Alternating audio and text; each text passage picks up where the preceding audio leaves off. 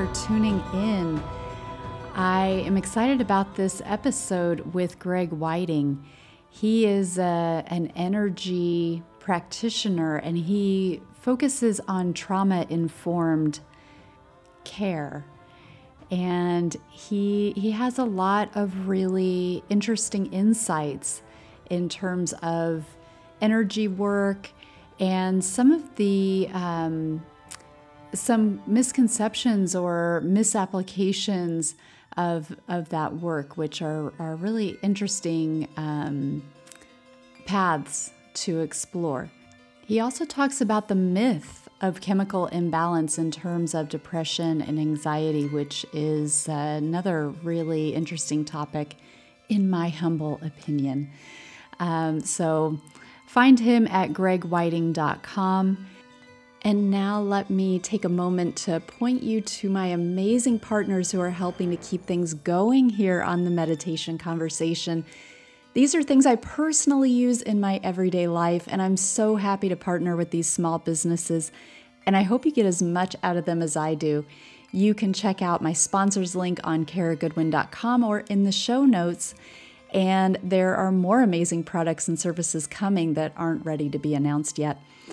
If you're into homeopathic remedies, you've got to check out Best Made Natural products. I personally use them multiple times a day, and so does my daughter.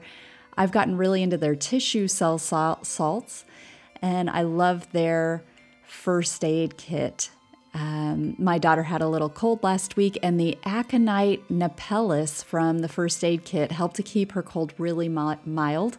And I started to feel a bit of a scratchy throat also, and I started right in with the aconite napellus, and my symptoms retreated like double time. The thing with homeopathy is you don't have side effects, unlike with over-the-counter prescription stuff. And you also benefit the most from doing little doses throughout the day. There are instructions with all the products to easily understand how to use them, but you're going to get the most out of them if you take them like 3 to 4 times a day. I personally have not studied homeopathy, but the things that I've bought from Best Made come with instructions which easily help me to know what things target what symptoms, and it makes things really easy. So you can get 10% off on my site. I've been using Viore shampoo and conditioner bars for about a year now. I was really drawn to trying shampoo bars after considering all the plastic that I use and the extra water that goes into processing traditional shampoo. I found Viore, and I love that not only are they helping to reduce plastic and water use, they're also supporting the indigenous tribal people of Longshan. I have found that not only is Viore doing great things to help the environment and humanity, but the products are really amazing. I love the way my hair looks, feels, and smells. Their products are gentle and help to volumize and strengthen hair and even encourage regrowth. I personally love the Terrace Garden scent. It's really amazing. The bars are beautifully designed, and even the minimal packaging is unique and gorgeous. It does take a little bit of getting used to using a bar when you're used to using traditional shampoo, but I actually liked that acclimation process too. I like giving my brain something new to figure out, and it really didn't take long at all to get the hang of it. If you're interested in podcasting, I highly recommend Libsyn for all your podcast hosting needs. I've been using Libsyn since the Meditation Conversation began in 2018. Libsyn is so easy to use. It's robust and has great functionality, and it breaks up your stats in many different ways, all at a really affordable price point. Get up to 2 free months of podcasting service with code TMC when you sign up for a new account. TMC, the Meditation Conversation. There's a link, of course, in the show notes, on my website, and so forth. And finally, I want to recommend Podmatch for any podcast hosts or guests out there. Podmatch makes it super easy to connect with hosts and or guests who are the right fit for you. There's a link on my site to let them know that I sent ya. All right. Well, thank you again for listening and enjoy this episode. Hello and welcome to the Meditation Conversation. I'm your host, Kara Goodwin, and today I'm joined by Greg Wieting. Greg is a healer who helps leaders and entrepreneurs heal the anxiety, depression, chronic pain, and trauma that they can't think or talk their way out of. He developed the framework he uses to help others through healing his own anxiety, depression, and chronic pain, which was rooted in trauma. This included unraveling a severe spinal curvature and standing 3 inches taller today. And I really can't wait to hear about that. That's remarkable. So, welcome, Greg. I'm so glad you're here today. Thanks for having me, Kara. Wonderful to be here. So, can we start by you telling us a bit about your journey and how you ended up in a position to help so many people with their trauma? Sure. I was introduced to energy medicine kind of by chance. I have a dear friend who's a massage therapist who offered me a massage. This is 25 years ago. And I was living in so much chronic pain that physical touch just was too painful. I did not want a massage. So she said, "What about some Reiki?" and introduced me to energy medicine, which I had never heard of, but I had implicit trust in her, and jumped right in and realized I found something I didn't even know I was looking for. Just this lifelong holding and this chronic tension and pain just started to soften and melt, and I felt like I was able to catch my breath for the first time in my life. So that was pretty remarkable in just that one session. And so, when I find something that strikes me like that, I jump in head first. So within a year, I moved to Seattle and I started studying Reiki for pretty much 4 years straight. And my teacher introduced me to meditation, which launched me to nearly a year in India. When I came back to the States, that kind of led to kind of studying yoga and Ayurveda. I started to kind of seamlessly piece together all of these practices. And when I moved to San Francisco, I was sharing these practices with a cohort, and one of my students was a therapist. And she said, "You're teaching trauma-informed healing." And at that point, I knew I was healing my own trauma, but I didn't really have the framework for understanding trauma. And so she invited me to be her teacher's assistant at the California Institute of Integral Studies, where she was teaching trauma, so I can offer mindfulness-based practices to help the students. And so that's where I started to develop kind of the trauma and neuroscience lens that I'm, now applying to the somatic and mindfulness-based practices and the energy medicine that I practice and teach today. Wow. Well, that's beautiful and really fascinating. I'm curious about how, for your on your own journey, if you want to talk about that, how the sort of trauma informed piece came into it, because um, with traditionally, like with Reiki, for instance, which you mentioned, you don't necessarily need to go in. There doesn't need to be a mental piece to it. It's really just around that flow of energy. So I'm really curious about the combination of that trauma informed healing and how that kind of worked for you. Yeah, I had found even in the world of Reiki and energy medicine, there was a lot of practice that was not trauma informed. There was taking a deliberate action to cause a particular effect, to try to open up energy, to try to move energy, which isn't necessarily supporting the body's natural tendency to healing. It's trying to impose some sort of agenda on what healing should look like, or trying to direct the system towards an end goal. And Hmm. so, the trauma informed piece is really following the energy, right? Following the body's wisdom as opposed to directing it and guiding it. So bringing more of that subtlety and that nuance to really honoring, each individual, and holding space to support them just where they're at, as opposed to, forcing them into a balance that they may not be ready to integrate. In in the healing world, I've heard the term healing crisis. And, where people go through big shifts and big transformation, but it turns out to be what people then label as a crisis. And I look at that as healthcare mismanagement. I look at that as too much too soon, which is often what trauma is, a lived experience that's too much too soon for the system to fully be able to process, absorb, make sense of. And so I see a lot of That's a that theme. fascinating way to think of trauma. I love that. Too much too soon. And so I think that gets Yeah. reenacted in the healing space, right? I think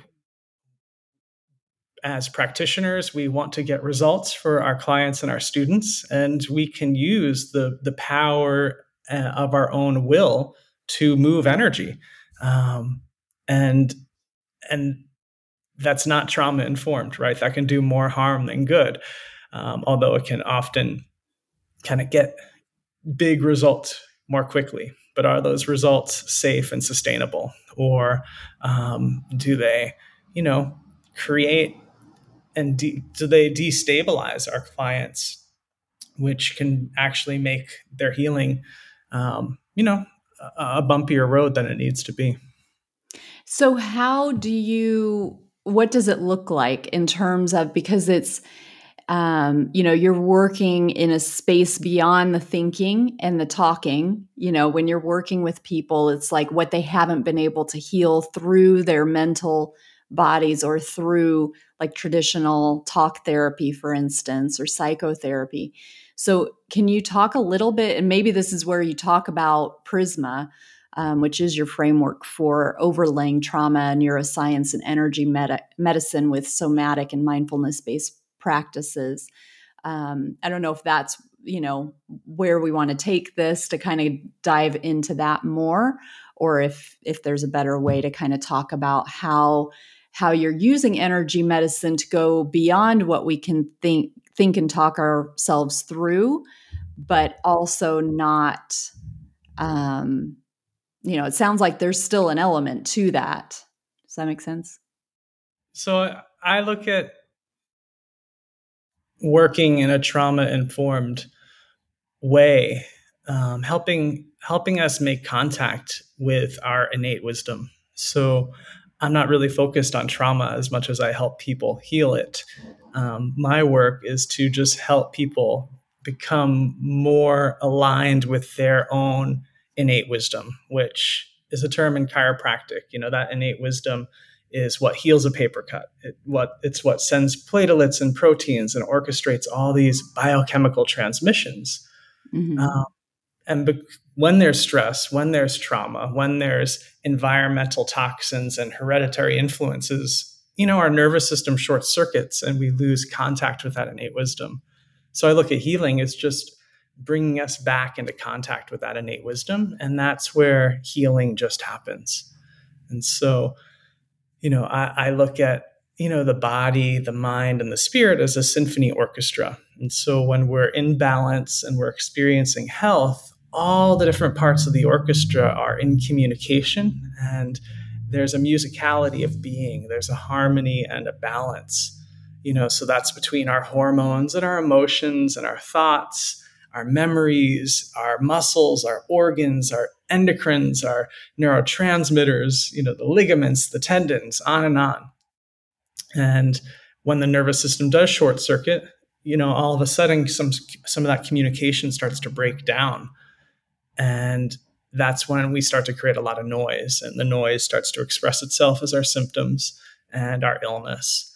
And so, instead of trying to fix or heal trauma, we're just breaking up the noise. We're just addressing the breakdowns in communication, which then help us return to our natural state of wholeness. And when we kind of remember our wholeness, we've developed more capacity to then make sense of and metabolize, the traumatic imprints of adverse experiences according to our own wisdom and on our own terms and in our own timing. So then healing is more of a happening as opposed to a doing.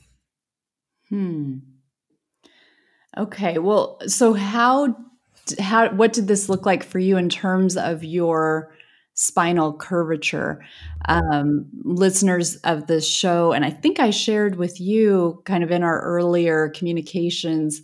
Well, anyway, listeners will know that my daughter has curvatures in her spine, so I always like that always catches my attention when someone approaches and has some sort of experience with something like that. So I'd be really keen to understand how that worked for you, because that's remarkable that you were able to unravel that curvature and which resulted in like a 3-inch difference in your height.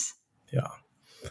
You know, so prior to me discovering this body of work, I would go to other healthcare professionals that would Hmm. try to force my system into a certain balance, right? Let's adjust your spine to, straighten you out. And so it was like this top down approach trying to, direct my system into a balance that it wasn't ready to integrate. Right? It wasn't actually addressing, the curve in the spine was really just the tip of the iceberg, a symptom. And so if we're busy chasing, treating, or suppressing symptoms, we're we're going to have pain and symptom management at best. And certainly pain and symptom management are necessary at certain times in our healing. But they're not really addressing the causative root factors that are, beneath the surface.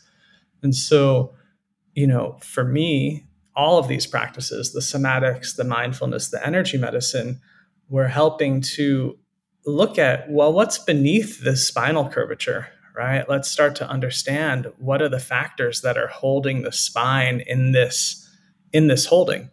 Um, and while there may be some genetic piece, it's like the genetic piece is often kind of the flypaper for, trauma to latch onto, right? And so if there's already a predisposition towards some imbalance, then harsh lived experience can start to compound that. And so, for me, again, I look at energy medicine as helping to calm the cardiovascular system, regulate the nervous system, balance immune function or boost immune function. So, those three qualities of energy medicine alone are just really nourishing the body's innate ability to heal. Yeah. And the mind training that is mindfulness is helping us reorient our awareness from pain to possibility. And it's helping to dissolve identification with pain, right? So if we're wearing pain almost as a costume or a mask, and if we start to believe that we are that costume or that mask, it becomes kind of a self-fulfilling prophecy where we just become further embedded in that pain body. So the mind training is to zoom out and really observe the pain body, recognize that that is not who we are. And in that space, there's kind of a recognition of something that's perhaps more real, more authentic to who we are. And so as we reorient from pain, we can come into a place of full presence. And then the grip of the pain body, that was holding my spine, again, organized around trauma. So that was a lot of protection. That was a lot of guarding. That was a lot of hypervigilance, a lack of safety, beliefs that the world is dangerous and out to get me.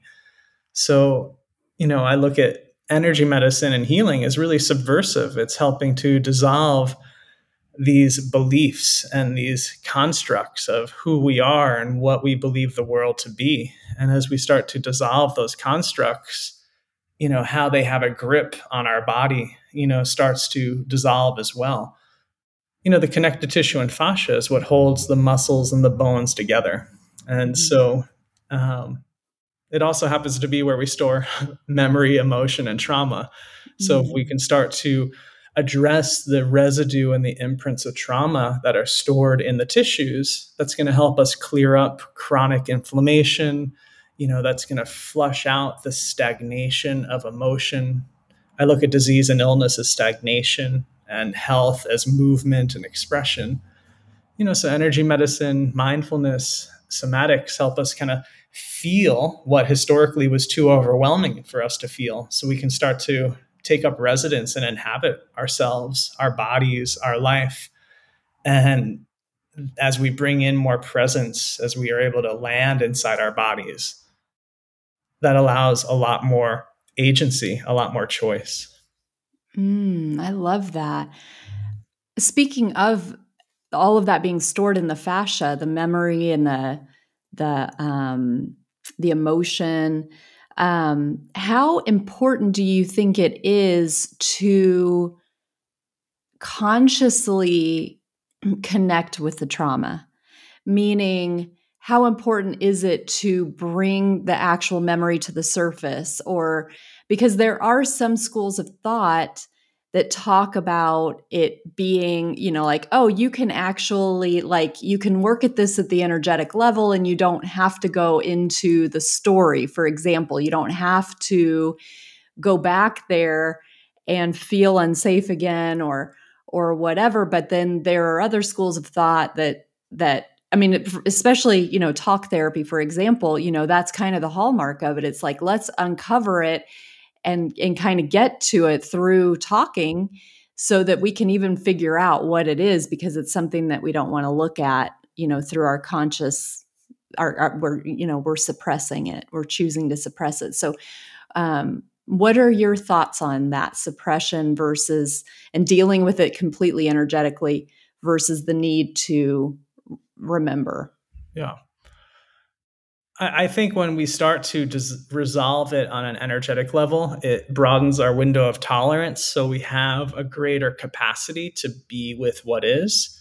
So Mm. then, if and when it is necessary to process it intellectually, we have the capacity to think about it without it flooding our nervous system, and without the reenactment, and without the overwhelm. And Um, without feeling unsafe. Yeah. Well, and I look at, that's the paradox of healing. We develop enough safety so then we can process what historically has felt unsafe. And that's where Mhm. we can hold paradox, where we can be with wounding that has been organized around terror, that has been organized around, that which we can't even name, Mhm. and also have the capacity to be okay. So deriving enough okayness to be with the terror that once would have been just too overwhelming to even touch or look at or name. And this is unique for everyone. I had a client that, in our first call, excuse me, had named, some of the early childhood trauma that was impacting them, and that was bringing them to, our work together. And months into our work together, they said, wow, I was just doing the dishes the other day and I had a completely different, like, relationship to those memories and to that person. And in our time working together, we never discussed that person or those events or that trauma. We were just helping them connect more to their innate wisdom. So now they have a different relationship to that experience. It's not That to is say that now we don't talk about different behaviors and beliefs and identity constructs that have been organized around that wounding. But again, their body's guiding that process, right? So Mhm. sometimes I'll be working, energetically, and a client will say, wow, I just had a memory that I have literally not thought of since the event took place at age 7. So sometimes the body's innate wisdom will surface a memory, but we didn't Yeah. go digging for it and we didn't pull it out. It's like their subconscious was able to bring it to consciousness. Everyone processes differently. So some of us process top down, where we actually need to make sense of things intellectually for us to then land in our bodies. And then others process bottom up, where we need to kind of feel our way through it in our bodies before the light bulb goes off in our brain. Mm. But what I love about, and that's kind of what I think a model that traditional therapy would discuss. And what I love about energy medicine is that it helps us process multidirectionally. So we may process a memory stored in a body part, and then all of a sudden, we start to behave differently, or we start to have different thought processes, or we may shift a belief, and then all of a sudden the physiological function of an organ or the mechanical function of a joint starts to shift, right? Because that thought or that belief was actually impacting physiological or mechanical functioning. And Yeah. yeah, I think the value so many of my clients as students find in healing is that we'll have a session, and after our work together, I just encourage them to go live their lives and to actually not overthink our work together. And sometimes just to forget that they even, spent their time with me, just because the more we are, that innate wisdom that heals that paper cut, it heals that paper cut while we're having this conversation, while we're sleeping. So it's healing that paper cut without us having to think about it or analyze it. So the more we just get in tune and in touch with that innate wisdom, healing just happens despite us. Mm. That's beautiful. Thank you for that. And you really have a way with words. Like you have a really, really gifted way of putting words together. I don't know if you've thought about writing, but I'm like really enjoying how you weave conversations. Very beautiful. Um, but also, what you're talking about is it makes me think of a personal kind of multidimensional or interdimensional experience that I had where because sometimes I will just have these kind of rather spontaneous kind of experiences. And one night it was seeing kind of my body or a human body as like and they were like it was comprised of slices, and the way it was like all these slices of a human form all put together so it looks like one person. It was actually, I was seeing it lying like horizontal, and I was laying down. I thought I was going to go to sleep, and then I started kind of not sleeping but journeying, let's say. And so it was like all these layers that looked like one human form. And one of the realizations or the kind of wisdom that came through with that, um, one piece was just that we are like all these versions of ourselves, and that even, we're holding all of that within us. We're holding all of these different experiences that we've had across time, including, potentially like past lives, future lives, and all of that. And it's all here stored in our human form. And I also understood, just like what you're saying with the fascia, I'm not sure I've heard that before, specifically with the fascia, with the memories and the emotions, and that we're holding that in the fascia. But I had this understanding that like I hold information in my body, just using me as an example, because I was like, I'm closest to me, I guess, but it was like, oh, I can think of something or someone, and then there's a place within me that activates, because that's where I like store that person. And the same with memories. Um and strangely, it was actually, it happened to be my dad's birthday when this happened. And so it was like my dad flashed up, and I knew where in my body, I think it was like my arm, like my right arm kind of lit up. And it was like, okay, my dad's like, I store my dad in my right arm, for example. And then it was also like wolf came up at the same time, which is weird because I wouldn't consciously put those together, even though, I mean, my dad loves dogs. Um, but I don't see him as like a wolf, like what I would, what we kind of, how we would maybe ascribe the characteristics of a wolf. I don't ascribe to my dad, but it was like, oh, I store wolf there too, or nearby. So it was like this, and it was like, oh, and it was just what it was. It wasn't like I mean, maybe there is meaning there, but it wasn't like that at that time. It was just kind of like, oh, there, that's near where I store wolf. And then I understood too, oh, I carry everything in this body. Everything has like a place where it's stored. And then I understood the importance of that things get stored there until I release them.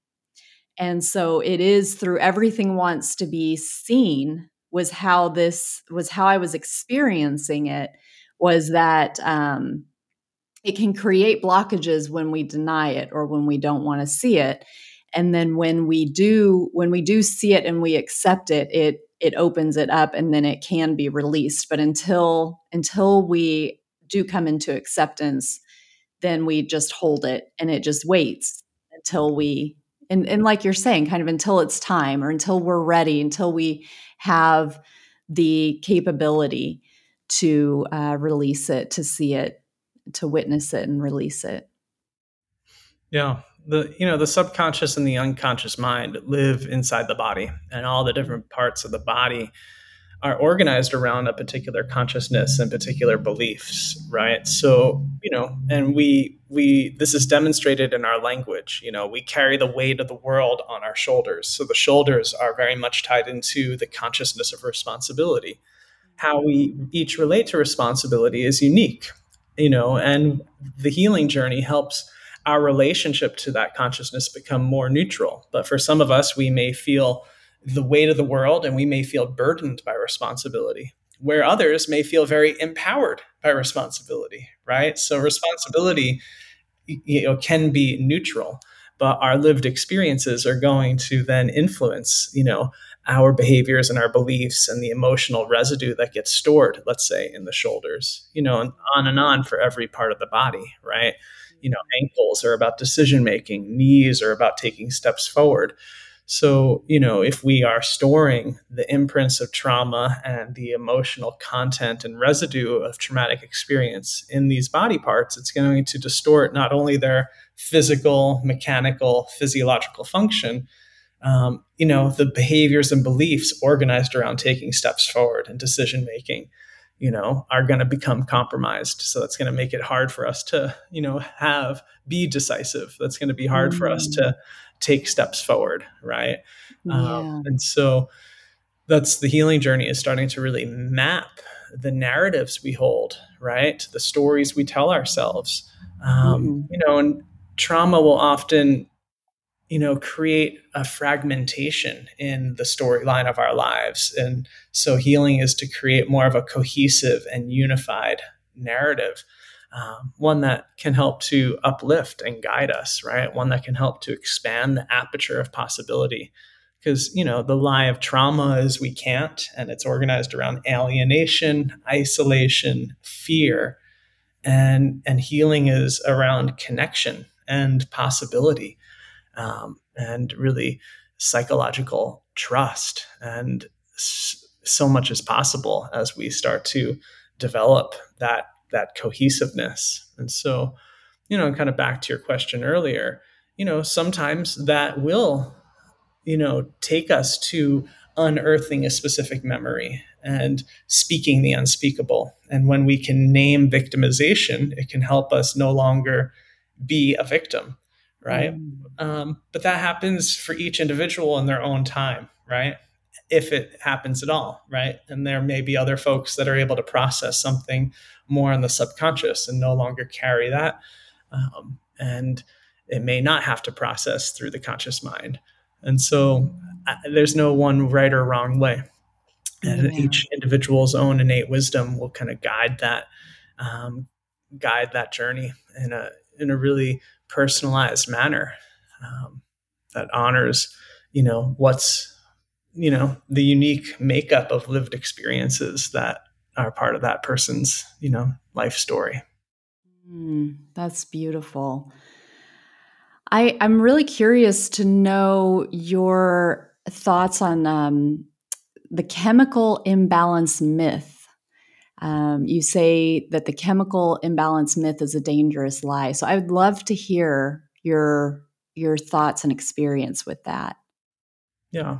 So, well, a lot of us, in our culture, we've been taught that chemical imbalance is what's creating a lot of depression and anxiety. I don't even like to use the term mental illness because I look at mental illness more times than not as just unresolved trauma. And so, and there's so much stigma around mental illness. And so I like to flip the script on that. That what if anxiety and depression are actually a healthy response to an unhealthy world or a healthy response to unhealthy circumstance? Um, but if we're taught that chemical imbalance is what's actually creating anxiety or depression, and then we are given a treatment to treat the chemical imbalance, it really gets in the way of us understanding that unresolved trauma and the lack of a secure attachment are more times than not, contributing factors to a chemical imbalance. So if we're taught that we can just treat the chemical imbalance with a medication without actually addressing these other contributing factors, it's going to develop a dependence on a medication that's just managing and treating a symptom without addressing, you know, the underbelly. And Mm. so, and further, it actually hasn't been proven that chemical imbalance does cause anxiety or depression. And so, Mm. the research isn't there. So, I have a psychiatrist that refers patients to me. He was, treating one of his clients, and she just no longer needed medication. And he said, "What are you doing?" And she said, "Well, I'm working with Greg." And to his credit, a lot of times I've seen clients who, have no longer needed medications. And oftentimes medical doctors will just say, "Well, it must have been a misdiagnosis." Mm. Right. And to his credit, his, ears perked up, his eyes perked up, and he said, "Let me reach out to Greg to learn more about his work." And so he sends patients to me with PTSD and complex trauma because he's recognizing that his skill set is helping people manage their symptoms, which again is sometimes necessary, right? So I I think there's a time and a place for everything. I'm all for an integrative approach. And as much as I've helped many of my clients reduce or eliminate their dependence on antidepressants and pain meds and anti anxiety meds, many of my clients are also happy to kind of have a balance of medication while addressing and healing trauma. So it's not one or the other. I'm all for an integrative approach. I want people to find their balance that is right for them.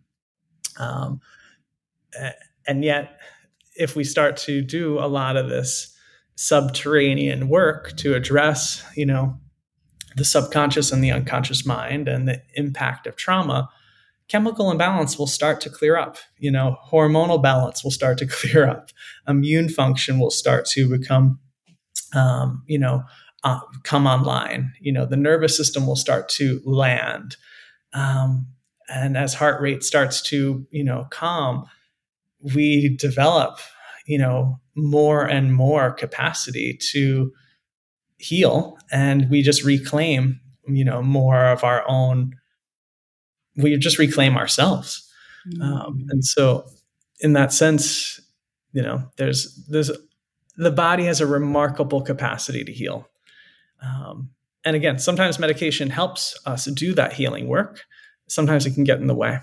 Um, Yeah. and yeah, I love so that. Yeah. Thank you. That's really fascinating. I didn't realize that the chemical imbalance issue hadn't ever been proven. You hear it so much. There's a chemical imbalance. Yeah, I just kind of took it for granted. So thank you. So how can people find out more about you and working with you? sure. Yeah, gregwhiting.com. You can learn more about my one on one work. You And can learn that's more about, Wieting. correct. Yep. And there's also a link there to prismamethod.com. And so, yeah, my online course and community is where people can learn kind of the trauma and neuroscience roadmap. I find a lot of folks, myself included, when I started, I was in therapy for years and I knew, I was on the right track, but I didn't really know where I was or where I was headed. And so Mm. having a map can be really useful to get your bearings straight. The seven Prisma pillars are kind of the drop pins on that map, which, yeah, really help us understand this trajectory from pain to purpose.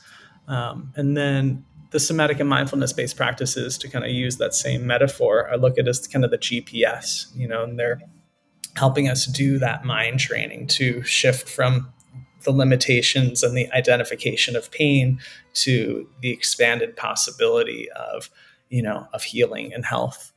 And then the energy medicine component, that's really the vehicle to heal the subconscious and the unconscious mind, to regulate the nervous system, and help us land inside ourselves. Beautiful. Well, thank you so much, Greg. Thanks for being here today. Thank you for all the work that you're doing to help so many people through their own healing of their trauma. It's so needed, and I really appreciate your approach. And I look forward to your book. Thank you. Yeah, that's my online course. The workbooks in there, all the content's there. So it's just a matter of reworking it into a book format. Thanks for the encouragement. Yeah, my pleasure. Thank you. I hope you enjoyed this episode. I'd love for you to do me one quick favor, which is to think of one person who would benefit from hearing this content. Let them know you're thinking of them by sharing this episode with them right now. Thank you, and I look forward to the next meditation conversation.